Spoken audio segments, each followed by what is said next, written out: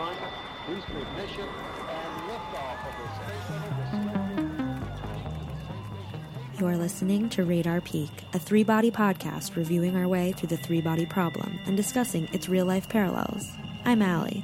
I'm Brett, and on today's episode, a clandestine meeting of the world's top military leaders, a group of scientists facing an existential threat, how particle accelerators work, and we'll discuss Chapter 4, The Frontiers of Science.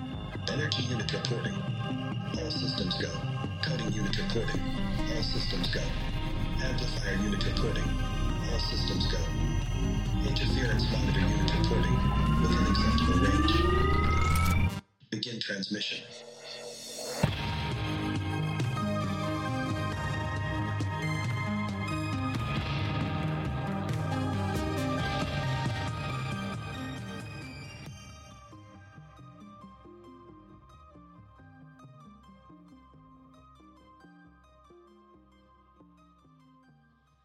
I've been really thinking about, this is actually, I was going to say, I've been really thinking about buying a calculator, the one with paper. The least interesting thing that I could inform you about in my life, like an accountant's calculator. Oh. But you know, they're actually really expensive. You should go to, like, a Goodwill or something. Yeah, right? It would be so silly to buy that new. I mean, I feel like the clicking, like, you know, it'd be really, like, live ASMR kind of thing. Exactly, and it prints, like, as you do it. I like that. Thank you. What have you been up to? How's your week been? Oh, my God. Well, last night, I got a 5 a.m. text from my roommate saying there's a man in the house. Like a man that they knew about, or they just No, wake like up and a they see that? strange man. Okay. And he's in my room. But I wasn't there because I was dog sitting this whole week and staying at the house of my Okay. mongrels. And yeah, so I get this 5 a.m. text. I happen to be awake because one of the dogs I'm dog sitting decided, 5 a.m. wake up time for everybody. And yeah, I get a text from my roommate. And she's like, guys, I heard something, and I like got up and I looked into the bathroom, and we like share this like double bathroom, you know? Mm-hmm. And she like says like she saw this man standing in my room, and I was like, oh fuck. And like for sure, he's not like anybody's invite. He's not supposed to be there. I don't know. I mean, yeah, and we do have several roommates. So she's like, I don't know if it's someone, in the house or like using our bathroom, but like, what are you using our bathroom for at 5 a.m.? You have a bathroom. Right. I mean, you do live in a pretty big house. Like maybe they just got with lost. A lot of roommates. Could have been had someone over, but also like, who? That's weird, dude. Very weird. And so I was like, call the cops. What was also crazy was just earlier that evening around 8 p.m. I was down the street and I saw like 10 cops at another house. Like, I think there's a series of break-ins in my neighborhood. Okay. Well, I mean, you do live in the Hollywood Hills, darling. I mean, don't tell our listeners. Come and find me. It's very... I mean, I didn't say which hill. No, that's true. I live in but I would really say I live in the Hollywood foothills. Like, I'm not living up in like, not too high up. Like, see, now you're giving more information than I was. I just don't want people to think that I'm a rich bitch. I have 12 roommates. No, think what you will. Have you seen the TikTok hype houses? They have like 30 people living in those. You're so right. And those kids are like fucking millionaires. You're right. So I'm living, in the lower foothills of the Hollywood Hills. Okay. And yeah, and so she called the cops, and the cops came, and they good old boys in blue. Boys in blue, and they looked around and found nothing. And so wait, is this guy still like maybe hiding in your house? Possibly. Because I mean, your house is big enough. It could be like in the garage, hiding in the sauna, inside pool. Easily. Swimming around the lazy moat. Easily. No, for sure. Who knows? Wild. I feel like, though, it was probably the most disappointing break-in because, let's be real, like, you see this house. It's got, like, walls around it. It's got a literal fucking bridge. It's gaggy. I mean, like, yeah, it's... Can you... in 2 words, like, how would you describe my house? I would say if every one of you decided to move out and take away all the furniture, you could turn the house into a mini golf. Yeah. That is spot on. what my house is like. With the moat and everything. So it presents like ostentatiously, and it kind of says, oh, what kind of valuables are Right. inside this? For sure a Picasso. Yes, right? A Dali, like just some really expensive but insane kind of Liberace-esque. Oh, they got money. Yeah, they got it. money. So this guy breaks into the house thinking, oh, I can't wait to like rob their, furs and diamonds and Birkin bags and whatever. And let me tell you, he just finds 6 people who live together making minimum wage. And like, I was like, literally the only thing he could have stolen, because first my laptop was with me. The only thing he could have stolen was my passport. I was like, everything else, there's nothing he could take from me. You can take everything from me and you wouldn't have stolen a thing. It's very Buddhist of you. It's also what Dorit Kemsley said on The Real Housewives of Beverly Oh, that's Hills right. this season when she was robbed. Anyway, I watched an amazing documentary last night. Okay, but I'm kind of scared.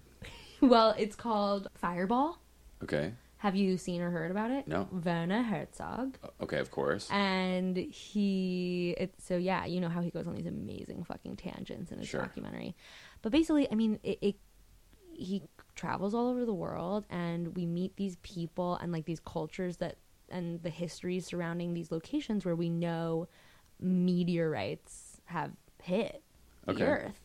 And So like there the Yucatan up in Canada. Mhm. Okay, so you know. Well, just the locations. Yes. Because the Yucatan is the reason we don't have dinosaurs. Right, because that was where the big one was. Yeah. And that there are all these cenotes, right? Like those like water holes that make this huge ring around. Oh, right. Yeah. Which is so cool. I've never been to a cenote, but I'm interested in that. And there's this one guy, I think this guy was in somewhere in the UK. Okay. I could be wrong about that, don't quote me.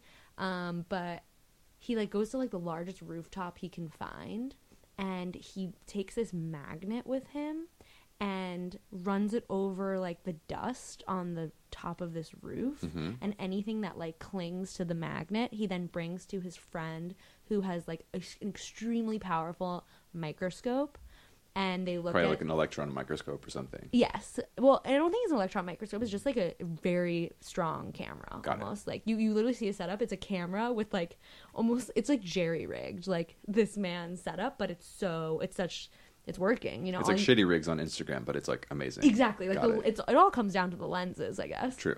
But so they take pictures of this different cosmic dust particles, and you see them, and you're just like, holy That's wild. shit, this looks like nothing, like no rock that you've ever seen. Oh, and it makes sense that the magnet would pick that up because asteroids are magnetic, being mostly iron. Yes, mostly iron, exactly. And you see like they're all different, and they come from different places. These are some of the oldest matter in the universe. That's wild. Like matter from the beginning, and it's just Like maybe like the asteroid that brought us life. exactly. Got it.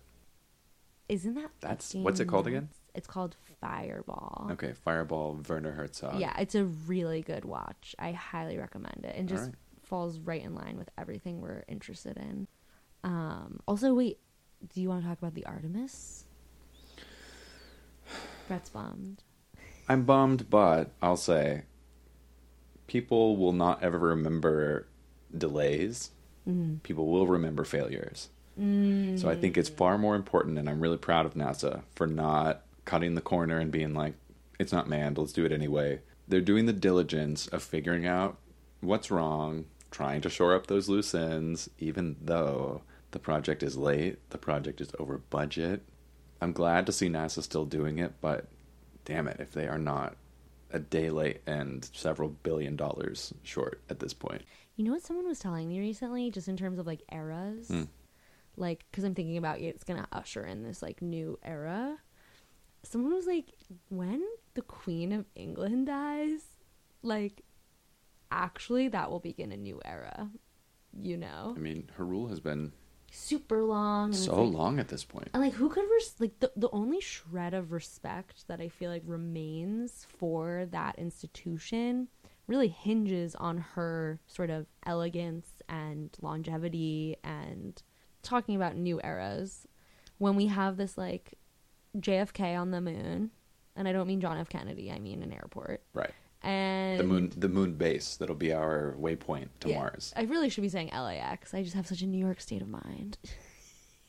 Moon FK. Yeah, what are Moon we gonna AX. call it? Yeah, Moon. And then I think about like also the SpaceX, like, you know, that's the Tesla, right, program of space exploration. I just think about privately versus publicly funded space expedition. I just wonder if like genuinely that has to do with NASA's rocket being delayed, or if it's just that it's a difficult thing to do. I mean, part of NASA's, and it's not NASA's problem inherently, but part of the problem that NASA always faces is they're beholden to what gets set aside for them in the budget. So as here in America, because they're a government organization, as presidents change, arguably President John F. Kennedy was the most focused on space because it was such a central vision that we go to the moon.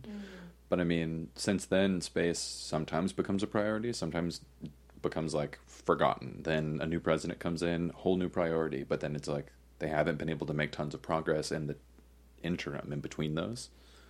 So they're really just sort of beholden to, like, you know, is daddy or mommy president going to give us our allowance so that we can do our projects? Right. Which is unfortunate. That is unfortunate. That really limits our space exploration. Yeah, I mean, it's part of the reason Stop why and the go. private space industry has been able to grow at such a quick rate is because There's no one. because they're privately funded, they're not waiting on Bureaucratic. you know, the government subsidy saying you can use this much money in this, you know, period. Jesus. It's really unfortunate.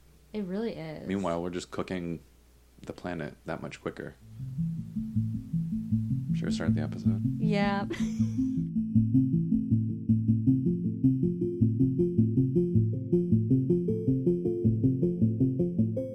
Okay, so last week you gave us kind of a preview about the frontiers of science. It's this group of scientists that, well, we don't want to give too much away because Yeah, we're about to get we'll into let it, you but know. it's a group of scientists in like a sort of like nationally recognized consortium, we'll say, of scientists. We've jumped 40 years into the future.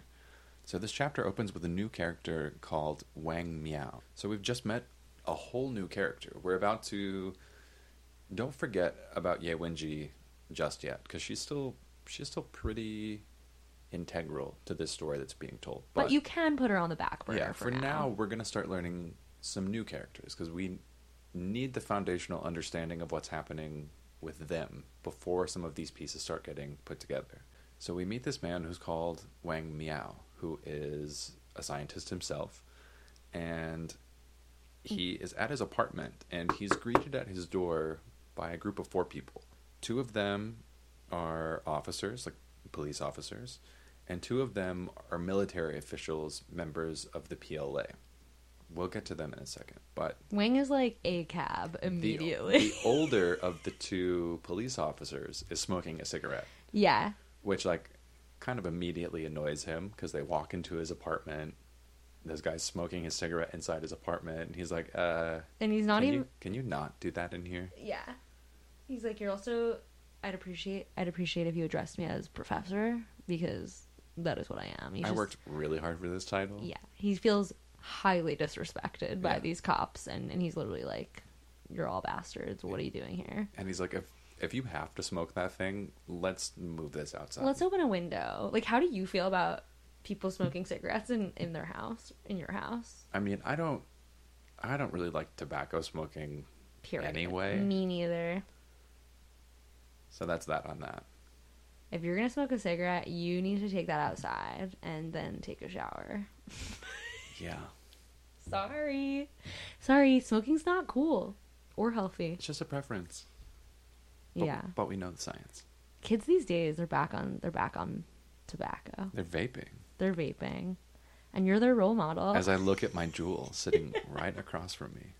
And the officer smoking the cigarette, his name is Shi Qiang. He's like, fine, I don't want to put out the cigarette, so let's move outside. So they move outside to take this meeting, and kind of immediately, Wang Miao is like, what's going on here? Like, I haven't done anything wrong.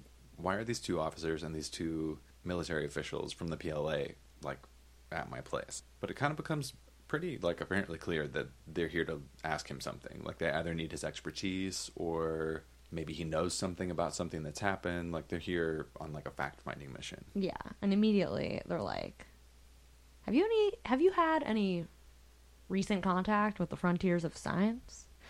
And Wang is, like, immediately defensive. He's like, what does it matter? I'm a fucking professor. I'm an academic. Frontiers of Science is full of famous scholars, and it's perfectly legal for me to have contact with the frontiers of science. He's so suspicious Yeah. of, like, why they're asking. And they're like, the cops are like, whoa, no one said it wasn't legal for you to talk to the frontiers of science, buddy. And the whole time he's chiefing and chain smoking Marlboro Reds and blowing it right in Wang Miao's face. It just, they're both grinding each other's gears. And again, this little pissing match. Yeah, I mean, Wang is, aside from being highly suspicious, he's also like, guys, like, thanks for stopping by, but I'm not talking to you. Like, I don't have to answer your questions. I haven't done anything wrong. You have to respect my privacy. Yeah. Which is kind of funny to Shicheng, because he's basically like, bro, you're a famous scientist. Like, what right to privacy do you think you have? Like, you're a celebrity. And yeah, even the neighbors are coming out into the hallway, like, because these guys are kind of yelling at each other at this point. Yeah, I mean, it's like a disagreement. And Yeah. one of the army officers, who's a major in the army, steps forward and tries to get the conversation back on track, and he kind of like unveils sort of like the actual reason why they're here versus like leading with the, you know, the interrogation of it all. He was like, listen, there's this big meeting this afternoon with a bunch of scientists and a bunch of scholars, and we're here to invite you to attend it.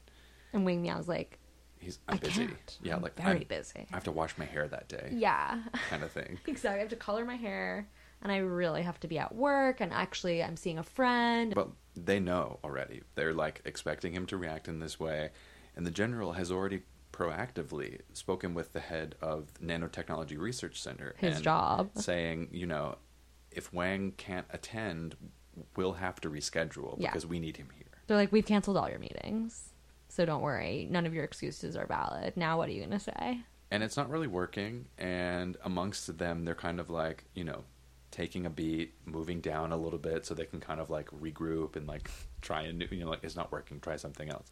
Kind of like move down and figure out like, okay, how can we bring this up to this guy to get him to say yes? And when they kind of like start having their side conversation, you know, like when people almost like will gossip or talk about something in a way like with a stage whisper, like they want you to A hear soliloquy. it. Yeah, like it's supposed to be where they're like, oh, we're being secretive, but like Yeah. they say it to like a level where you're like, I heard that, Right. And but like, they meant for you to. right. That's what's happening here. So it's almost like this side conversation, they like need him to hear it. Yeah. And he learns that Shicheng has a spotty past. Yeah, the PLA officers. Like a few years back, Shicheng was involved in a hostage crisis. And because of his actions, the victims died. It was a family of 3. Yeah, the PLA officers walk away and they're talking shit out loud about Officer Shi, and he's like this bad apple cop who's been like they're like, he's permanently suspended from duty. Like I heard he disabled a suspect that he tortured so bad. Like, what the fuck are we doing? And look at the way he's talking to this guy. We're not going to get anything out of this person. We're trying to get something out of having to work with this fucking loudmouth, obnoxious piece of shit cop. It's almost like Shicheng like only knows one speed, and it's bad cop. Exactly. And Miao obviously overhears this, and it does make him curious, because the PLA officers are like, why is this hot-headed schmuck a part of the Battle Command Center operation, which sounds so cheesy to me. A little bit about the PLA, if you don't know, because I was familiar with the name, really, but not so much like the history and like how it operates. Yeah, tell us. PLA stands for the People's Liberation Army, and this is from the Wikipedia. They were founded on August 1st in 1927. Okay. So, I mean, they're still in operation today, so, like, long history. Before the Cultural Revolution. Correct. They can trace its origin during the Republican era to the left-wing units of the National Revolutionary Army, when they broke away in August of 1927 in an uprising against the nationalist government as the Chinese Red Army, before they were reintegrated into the NRA as units of the new 4th Army and the 8th Root Army during the Second Sino-Japanese War. Mm-hmm. Encyclopedia Britannica gave this little bit of information saying that initially called the Red Army, the PLA grew under Mao Zedong and Zhu De from 5,000 troops in 1929 to 200,000 troops in 1933. So, like, Damn. very fast growth, not a long amount of time. But they're basically just a military, right? They are a military, but so only a fraction of this force survived the long march in retreat from the nationalists. So after they rebuilt their strength, a large portion of it, called the 8th Route Army, fought with the nationalists against the Japanese in northern China. After World War II, the communist forces, now renamed as the People's Liberation Army, defeated the nationalists, making possible the formation of the People's Republic of China in 1949. Unlike, for example, the U.S. military, the PLA is not a national army in the type of traditional nation states, but rather they're a political army or the actual armed branch of the CCP itself. Damn. Since its allegiance is to the party So, and not to the state or any constitution. So the PLA literally just exists as the armed wing of the CCP. it's like if the Democrats had their own army. Yes. And the Republicans had their own army, except it would be like it's just so funny because it's like, where does the government end and where does the party begin? Well, because, I mean, as it has stood since the CCP is in China, the party and the government and the army are one. Are one, and that's the whole point of the censorship laws, Right. is to maintain the single, rule of the CCP and the dominance of the CCP. So two of these people who are visiting Wang Miao are officers. One of them is a general, but are members of the PLA. Just for some backstory. Some serious shit. And Miao is already like, why are these people here? What am I, and what is this fucking meeting that won't happen without me? Yeah, so he hears these two people from the PLA having this conversation about just sort of like how checkered Xi Cheng's past is, how he's like not the best kind of guy. He also learns that Xi Cheng is familiar with organized crime. Like, ultimately, in his role as a police officer, he was suspended from duty. So now, sort of because of like what got him to being suspended, he only has really limited duties at the Battle Command Center. And sort of like because his past actions, he doesn't really get to know very much. It's almost sort of like a nicety that they've like kept him on, basically. More as like, yeah, I mean, police protect police. So they're like, listen, we really need you to be there. They wear him down, and they're like, listen, we've got a car here for you. Take it or don't. Hop in this Uber with us. So Wang gets into this car that they've sent for him, and he doesn't know exactly where he's going. He just knows, I'm going to this meeting that they're so wound up about me attending. And he winds up in the suburbs, and the building he arrives to is unlabeled and unmarked. Like, it's like just a building. The doors don't have any signs, like nothing saying, like you're at this foundation or at this whatever. You're at the DMV. And from all of this, he's like, this place has to be military. Right. He knows this is fucking suspicious. And he enters this room. Pure chaos. No room on any of these desks for computers. There's like computers on the floor and like wires everywhere and people like huddled around them working super hard. And Wang Miao is like, damn, whatever the hell this is, it's clearly too important for them to even bother making it look legit or like nice. And it just really put in perspective for me that like there's an aspect of convincing you that what we're doing is important in most government buildings, right? Like by having desks and shit. But when you're actually doing something important and you don't need to convince anyone on the outside world, or no one on the outside needs to know about it, there is no need to make things look organized or presentable. And so, yeah, it's like truly like a halt and catch fire situation. They're like buckled down on the floor. That's kind of a scary disconnect, right? Because, I mean, just for us, it's like, growing up in grade school, we went to D.C., we looked toward the Capitol, right. We saw the hill, like all of that kind of stuff, and seeing like the facade of government being so like enshrined in like marble and like really wood, big, beautiful, right. Presenting buildings, but then to know you're at this like government thing that's happening, and you're like, why does it look like rat's nests of all these cables and types? It's just wild to me. But so Wang walks into this room, and there's a thick cloud of smoke hanging. So like, You thought he was annoyed by Shicheng smoking in his hallway and in his apartment? No, these people are like coal factory, freight train, chain smoking. Chain smoking. He's not sure actually still where he is because he knows that Shicheng has a post still at the Battle Command Center. So he's thinking maybe initially, oh, like maybe this is where this guy works. It kind of fits with, you know, like the energy from this guy kind of fits with the energy of this place. Maybe we're like at his quote unquote office. And Wang Miao sees Shi Chang chiefing his cigs again, and he really tries to keep his distance because he's still not a fan of the Shi, or Da Shi as some people call him, also, which just means the big Shi. I really can't help but call him Da Shi. Well, after, I feel like from now on we're gonna call Shicheng Da Shi because Da Shi. Yeah, because it, like, you know, it's like it winds up becoming more of like a nickname for him, Right. Because you think of him in the Netflix adaptation, I believe his character is being played by Benedict Wong, Which I love. yeah, and I just like it's such a, like, you know, he's sort of like a hard scrabble kind of, you know, Totally. like the bad cop side of good Yeah. cop, bad cop. But He also gives me like a Big Lebowski vibe. Like, yeah, the Big Lebowski. He the gives big me Shi. like big police teddy bear Yeah. kind of vibe. So like So Da Shi, also known as Shi Cheng, also known as Big Shi, also known as Ashtray, also known as the Crippler, also known as Fran Drescher, also known as the Nanny. AKA Thanos. Yeah, so that's Da Shi. So Wang Miao sees Da Shi, and he's like, great, this guy again. I hope he doesn't fucking talk to me. So in this room, in the center is a conference table. But when I say conference table, I mean much less of like what we're used to seeing out of government and more like, think from like primary school, if the teacher had you just shove all your desks together in the center.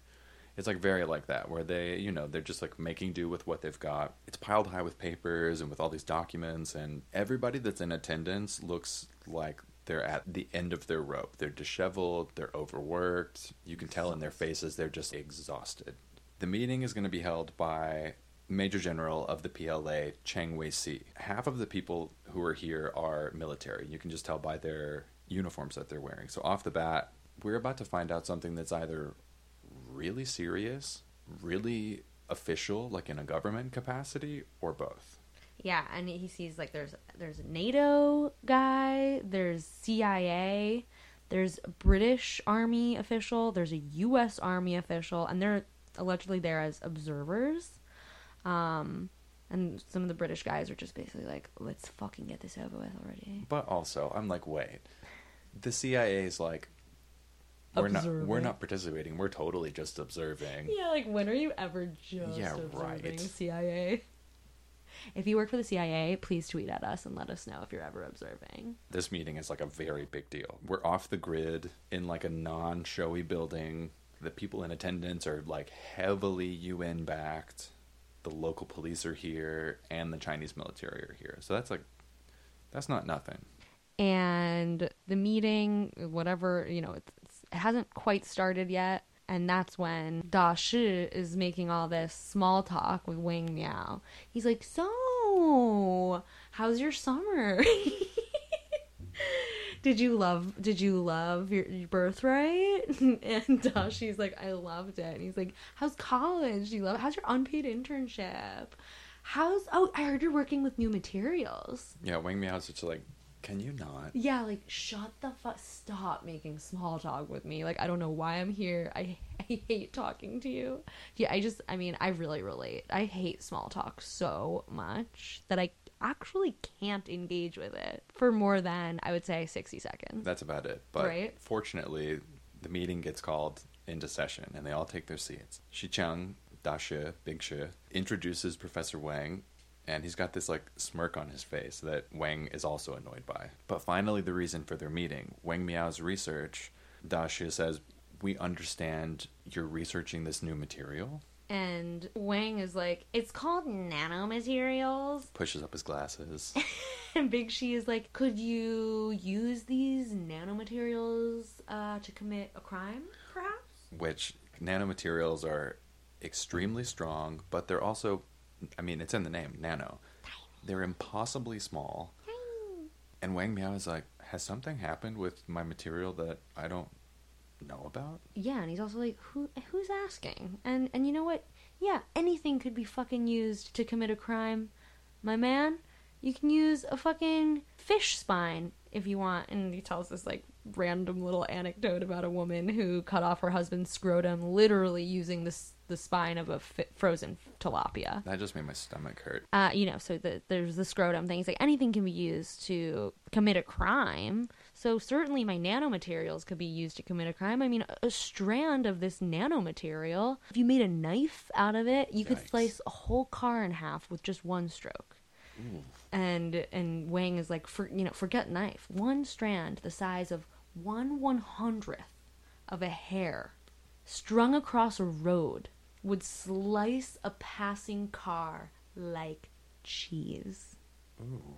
So, yeah, I guess you could say it could be used for criminal purposes. And he's like, but what's with all this small talk? Is this what you called me here for? You called me here to ask me about my nanomaterials? Like, what's the big deal? And Dashi's like, no, I was just curious about that. Which sort of is like when General Chang is like, okay, let's get this meeting going. So they pass out these documents to everybody to bring everybody up to speed. And General Chang is like, okay, everybody, there are several combat zones across the planet, and we feel now that ours has become a focal point, which is unusual phrasing for Wang to hearing this talk about combat zones. And we know this because Dasha, being really terrible when it comes down to it, but an effective interrogator, can really read body language pretty well. And so he's noticing, like, he really doesn't know, like, what's going on. And then General Chang lays it all out. You're all here at this meeting because this is a military operation. And unfortunately, while all of you who are here are vital, information across the board is going to be need to know. And he's like, also, you may have noticed, we've got some, military operants here, and that is because we are at war. And Wang is thinking, like, what war? And he basically explains that the targets of this war has been elite scientists. And they give Wang a list. And on the list are just names of elite scientists. They're like, do you recognize any of these names? And he's like, no. Yes. I recognize 3 of these names. And one of them is Yang Dong. He'd been working on this project that dealt with nanoscale materials and nanoscale components for this really high energy particle accelerator. So think like CERN in Switzerland, but just in China. One afternoon while he's there doing his work, he's observing sort of the installation of one of these like really large components, and he sees this woman being spoken to, but she's not being spoken at. It's like she's in the position of authority. So he's like, oh wow, this person has to be like really important to be sort of like respected. Yeah, like holding court in this way in this setting. He finds out that she's a scientist, and because of her work in theoretical physics, her experiments are going to be the first ones that are tested on this new particle accelerator when it's completed. And somebody says to him, like, you should know her. And he's like, who is she? And we learn her name. And Yang Dong is likened to, literally by, in the footnote, Ken Liu says she is something of a Chinese Thomas Pynchon, who is an author. If you don't know, he wrote like Gravity's Rainbow, Inherent Vice, V, and he is notoriously elusive, won't do any media interviews, total hermit. No one even really knows what he looks like. However, many people I know who live on the Upper West Side of Manhattan claim to see him at Zabar's on the regs. So she is likened to a Thomas Pynchon because she will not do any interviews on her projects. She won't take any money. She won't, do any media coverage. And that's pretty fucking bold. Yeah. As a scientist. Wang's also surprised, too, because he's familiar with the name Yang Dong, but it's only in this moment that he realizes, wait, Yang Dong is a woman?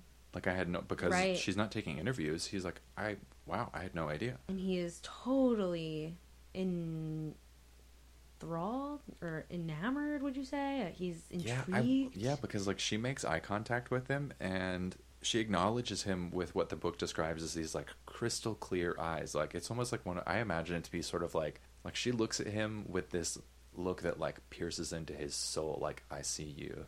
type thing. He goes, awooga. Yeah, and like she really makes an impression on him. And then later on that night, he's back at his apartment, and we kind of learn he's kind of like an amateur photographer type thing. He takes, really sort of nice landscape photos, and he's got, prints of his work hanging up on his wall. And in each of his prints of his photos on his wall, he imagines Yang Dong in them. Sometimes he imagines, like just her eyes in the sky. Other times he imagines her whole body standing in the scene.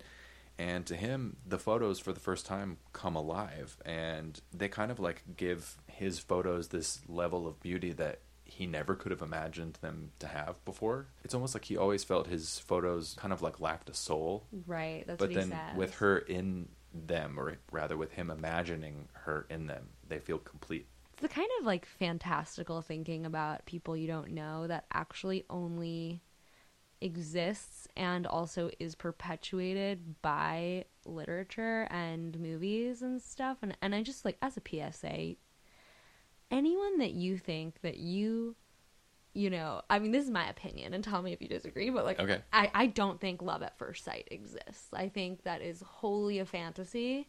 Like you've fallen in love with your idea of that person. Exactly. 100%. So like, I think it contributes to like a lot of like just toxic expectations of dating and beauty.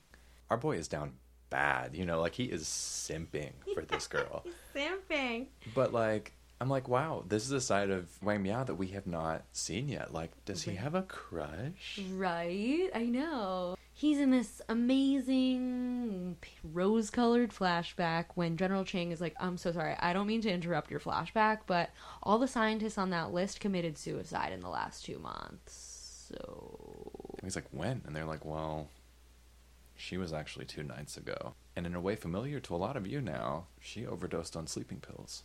Mm-hmm. With this information that all these scientists have killed themselves, Wang's having a really hard time because I kind of think he did have a crush on her. He's like, I never even got to have sex with her. Yeah, like, we only had those couple of interactions. Like, it's hard news to receive. He asks the general, he's like, why? And they're like, we don't really know why, but we know that the answer to that question for all of these scientists was the same. And which, mysterious. Right. And it's like, well, did she leave a suicide note? So in the documents that were passed out, we see that included within them are excerpts from various suicide notes that were left by some of the scientists that are on this list. And out of all of them, Yang Dong's note is the shortest, and they say it's probably the most representative of the issue that's at hand. And it's presented by Yang Dong's grieving boyfriend, this guy named Ding Yi. And there's a footnote about Ding Yi that blew my mind, because Ding Yi is actually the protagonist of essentially a prequel. Yeah. So you already knew. Ball Lightning. Ball Lightning! I'm like, so we have to read Ball Lightning. That's obviously where, to answer your question from earlier, that's where we go after all Death's End. this. Yeah. 100-something episodes from now. I started reading like the Wikipedia on Ball Lightning.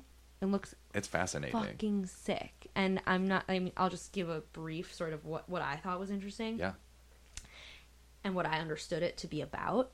Has a lot to do with technology that harnesses the power of quantum physics in order, like, for weaponry. And so people who are killed as a result of this specific macro electron weapon that harnesses the power of quantum physics actually end up existing in a quantum state that can occasionally influence the world when not observed. And I was just like, okay, yes, you took one of my favorite facts and theories about quantum physics and built it into a fucking plot. That is nuts. So yeah, we're definitely going to read Ball Lightning later. So Ding Yi, even though he's not going to really appear much in this book, has an entire book separate from this series. That's fascinating. Or maybe he appears later. You would know better than me. We'll see. We'll see. Okay, so Wang is given this suicide note from Yang Dong, but what does it say? I'm glad you asked. Get this. The note says, All the evidence points to one conclusion. Physics has never existed and will never exist. And I know what I'm doing is irresponsible, but I have no choice.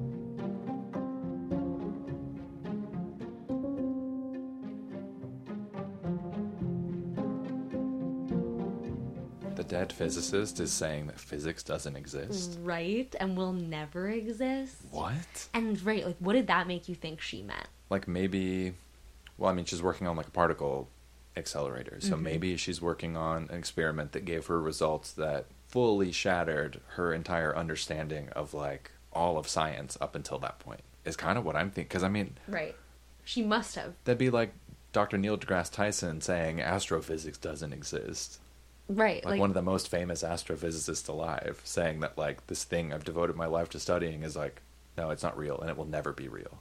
It Like, would be, what? and it's kind of amazing. I mean, there's a part of me that wants so badly. Like, we all are just, I mean, that's the point of physicists, though, right? It's like they're trying to discover what laws hold up and what laws don't. Right. What theories hold up and what theories don't. And so to actually arrive at some conclusive evidence that, oh, actually, none of our theories of physics hold up. Yeah, like what did she discover? What did she discover, and why did it lead her to be like, the only choice is to kill myself, though it is irresponsible of me to do so? We are going to find out, right? I think so. Okay, good. And so General Chang is like, all right, now you've read the suicide note. Yang Dong was a member of the Frontiers of Science, and our first order of business is to investigate the frontiers of science.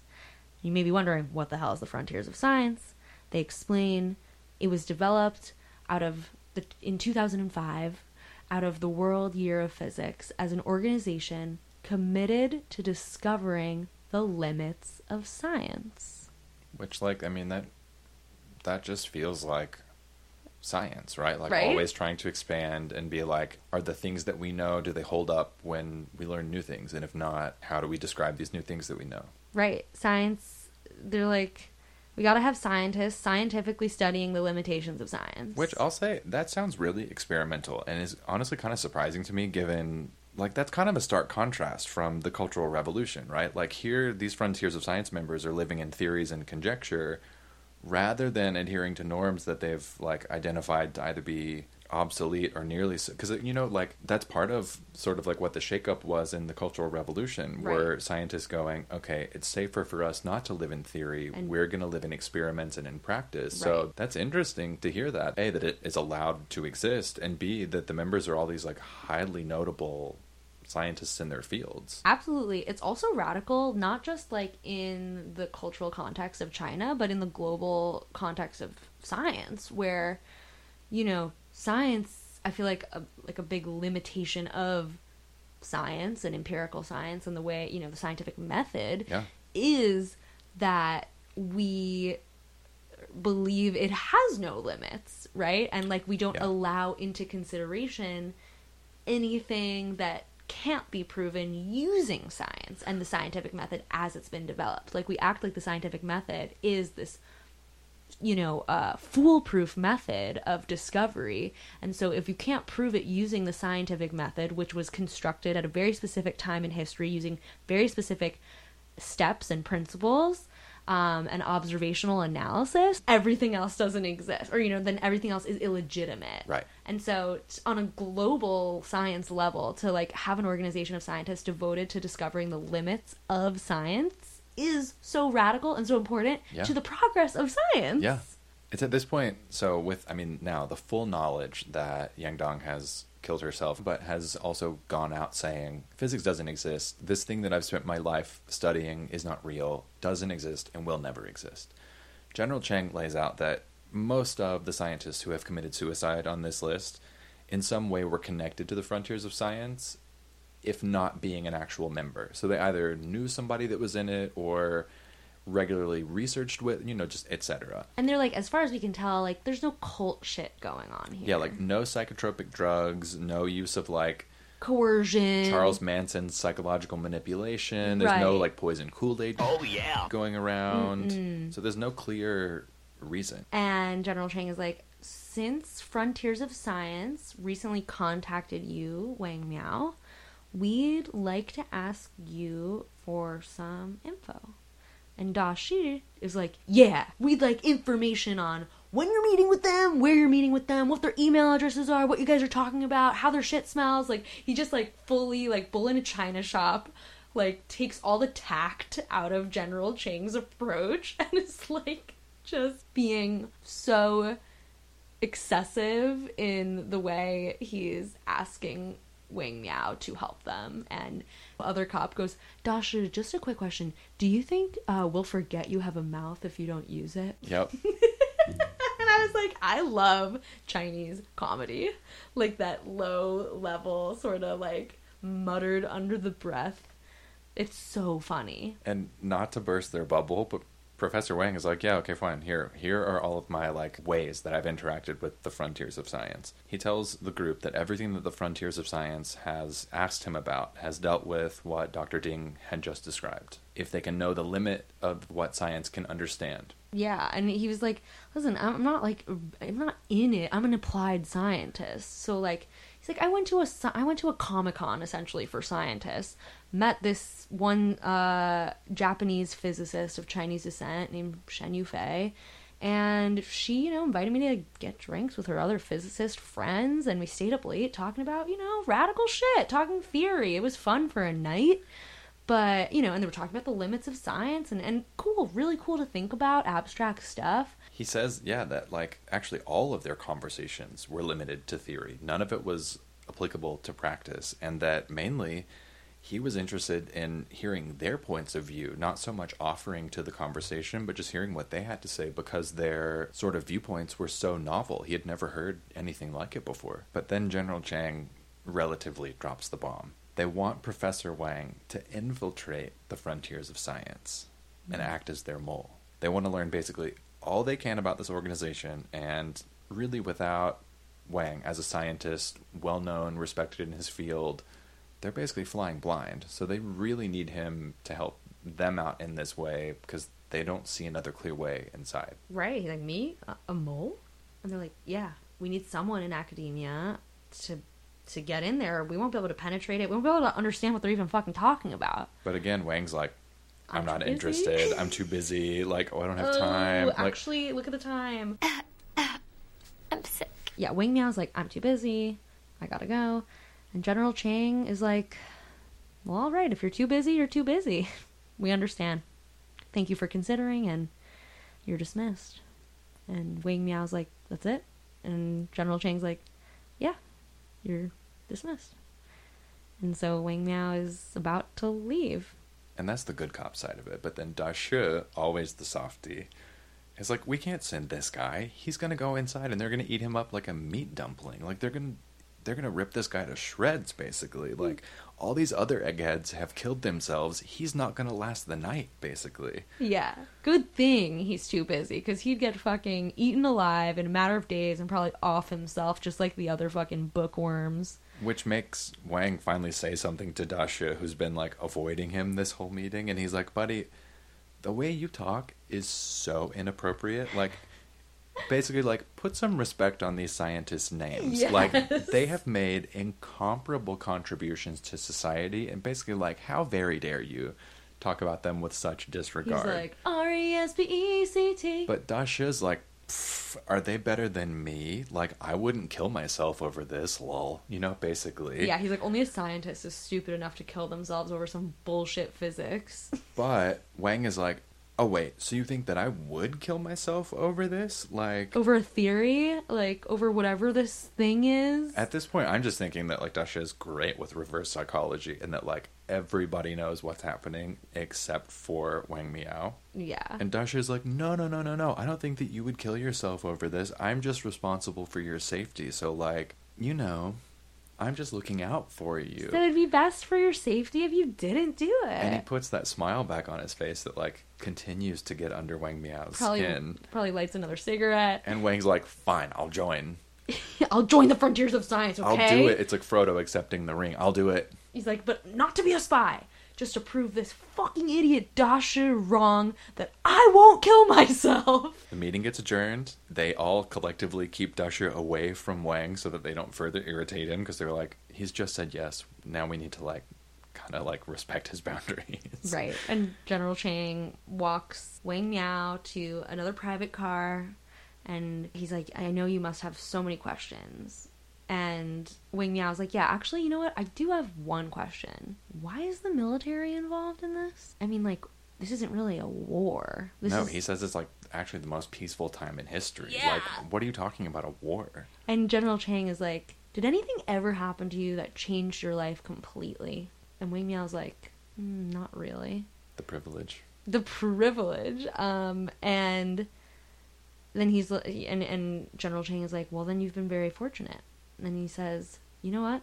The whole Earth has been very lucky. From the Stone Age until now, pretty much nothing bad has happened to the human race. And luck comes to an end. And unfortunately, our luck is ending. And with that, Wang Miao gets in the car. Fucking spine chilling, right? Because I thought about that today. Damn, to think from the Stone Age until now, all the wars that have happened, all of the tragedies, Holocaust, genocides, horrific things that have happened, the human race has been so incredibly lucky in terms of natural disaster. We are not extinct.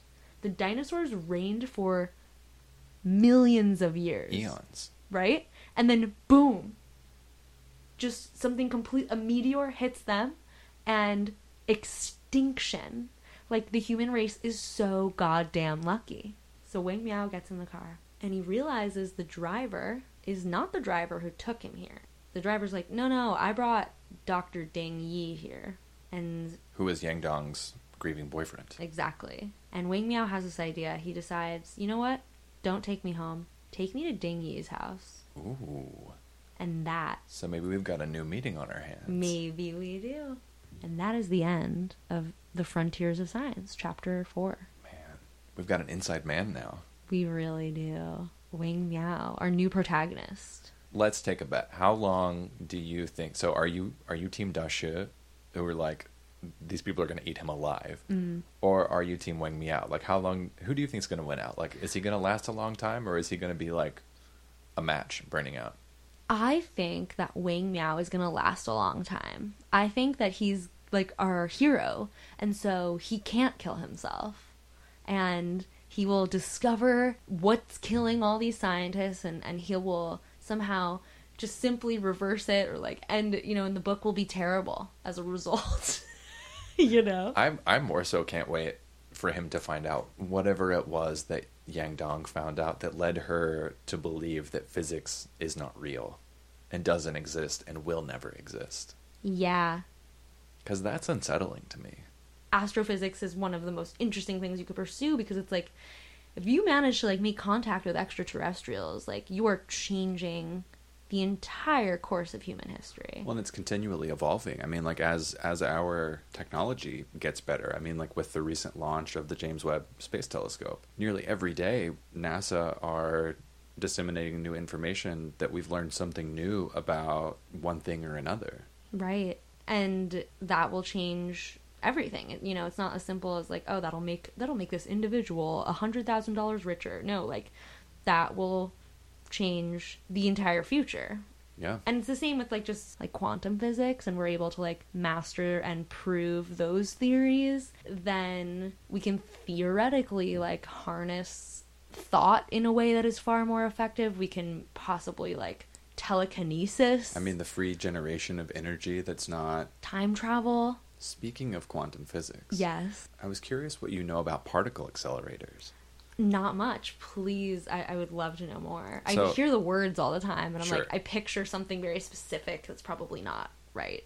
We have at least one. We might have two, but there's one that I know of, particle accelerator in the United States. Mm-hmm. How many are there per country, do you think? Oh, I mean, it's not per country. It's really just countries that have the financial resources to sort of like how America for 20 years has been building the space launch system for the Artemis mission. Right. It's really only the countries that have the money to set on fire, basically. Damn, how many do you think there are in America? There's one or two. Damn, so like not a lot. No, because they're quite big. Right. Okay, so to answer your question, the examples that I'm going to share with you are based on the particle accelerator that is in Switzerland, but from the Environmental Protection Agency's website.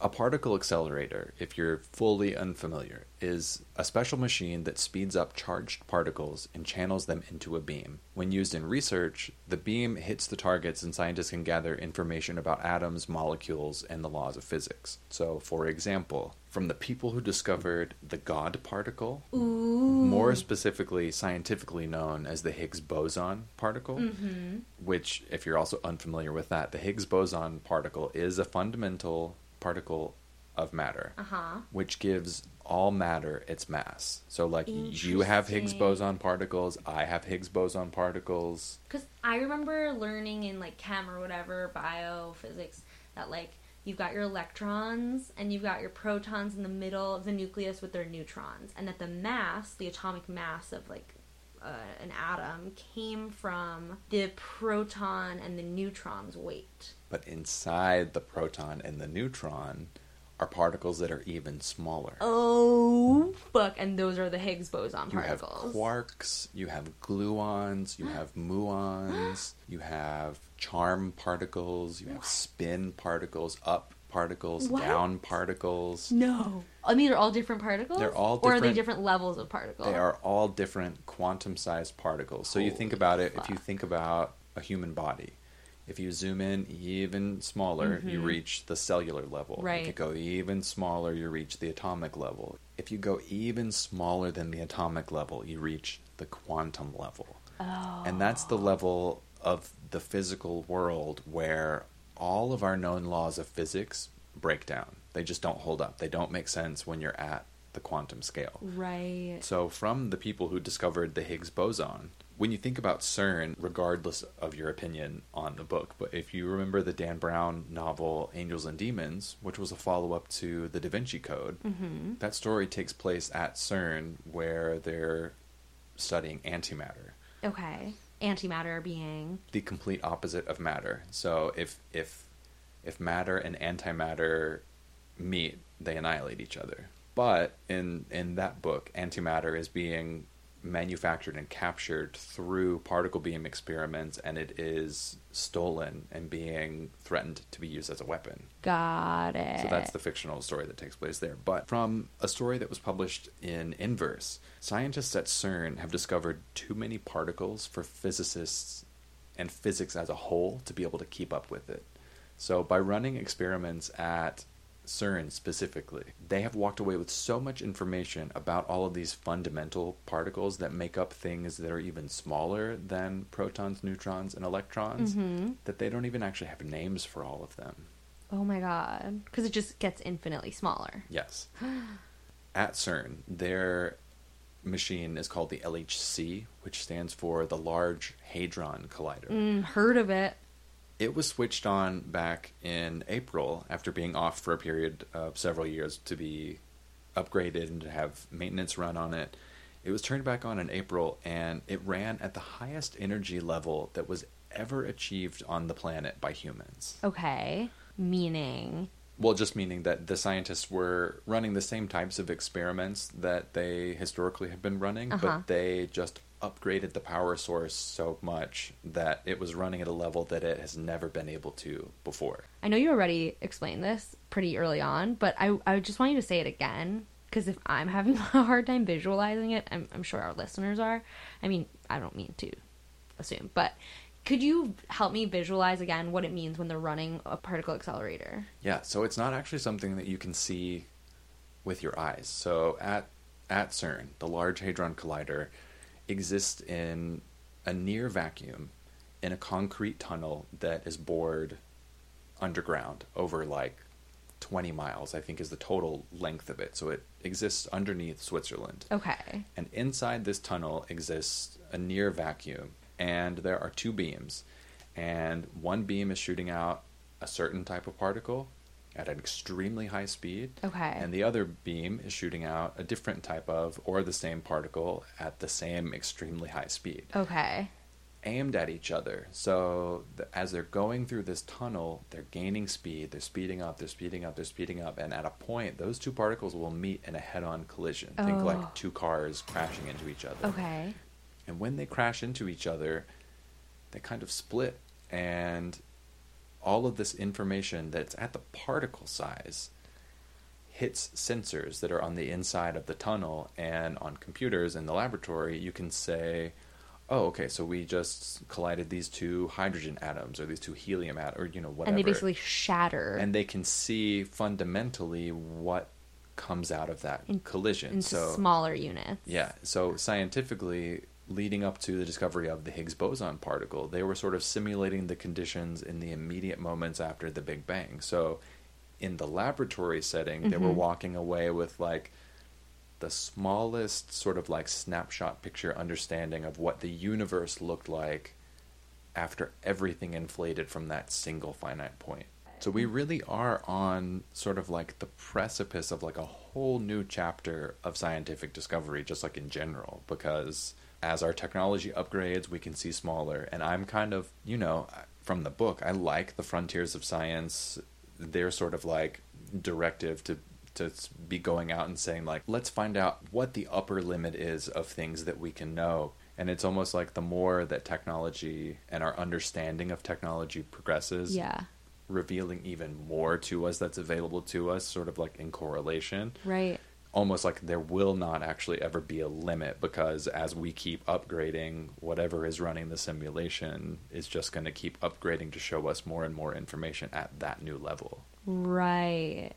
Yeah. I mean, it's very freeing to me to think from a simulationist's perspective. Oh, 100%. And also, like, if you experiment with this, with the theories of quantum physics, as, like, Joe Dispenza kind of alleges to do, it's like you can affect the expression of matter. That can be shown clinically. I mean, for years, up until the point where the experiment was carried out, it was highly debated whether or not light, for example, acted as a particle, which we know to be the photon, or as a wave, like a radio signal. Right. And the answer that scientists arrived at is both. Right. It depends on whether or not you're watching it. So insane. If you're not familiar, you should look up the double slit experiment. And it's where a beam of photons, a beam of light, was shot at two slits, and the photons on their own choose which slit to go through, and on the back side of it, which is like a photoreactive, like paper or medium or something, the interference patterns that show up very clearly show that it moves as both a particle and as a wave, and the results change depending on whether or not somebody's looking at it. Right, and like what that person's expectation was as well. Yes. Like if you expect it to behave as a particle, it behaved as a particle. It would do so. And if you expect it to behave as a wave, it would behave as a wave. And that type of shit, like you said, it's like on the quantum level, everything we think we fucking know goes right out the window. That's why I think, in general, consciousness has to exist at the quantum level. Right. Like, we think of ourselves as humans, total, complete, bodily systems, but I don't think consciousness resides at this sort of like macro level of the body. I think it's quantum in nature. Well, and I think, to that point, how you were saying, every time you split matter, it gets smaller and smaller. It seems like it'll continue to get smaller and never stop getting smaller. Yeah. Because what is at the bottom of it, what is not matter, is consciousness. Right. Like, so, yes, I fully Something agree knowing with how you. to manipulate all the layers that are above it to make things happen on a bigger and bigger and bigger scale. Yeah, exactly. The universal substrate running through all levels of matter is consciousness. Yeah, and then I just have the thought, like, so many of the world's religions communicate that all consciousness is one, that all humans are connected to all animals and all plants and all ecosystems, that kind of thing. So then it really makes me think along the lines of, really, is all of consciousness all of consciousness? Like, there's just one consciousness, and it's sort of manifesting itself in the form of me, of you, dear listener, Yeah. to experience itself in these 8 billion plus different ways Right. every 24-hour period. I think now we're thinking along the lines that we can officially be inducted into the frontiers of science. Yes.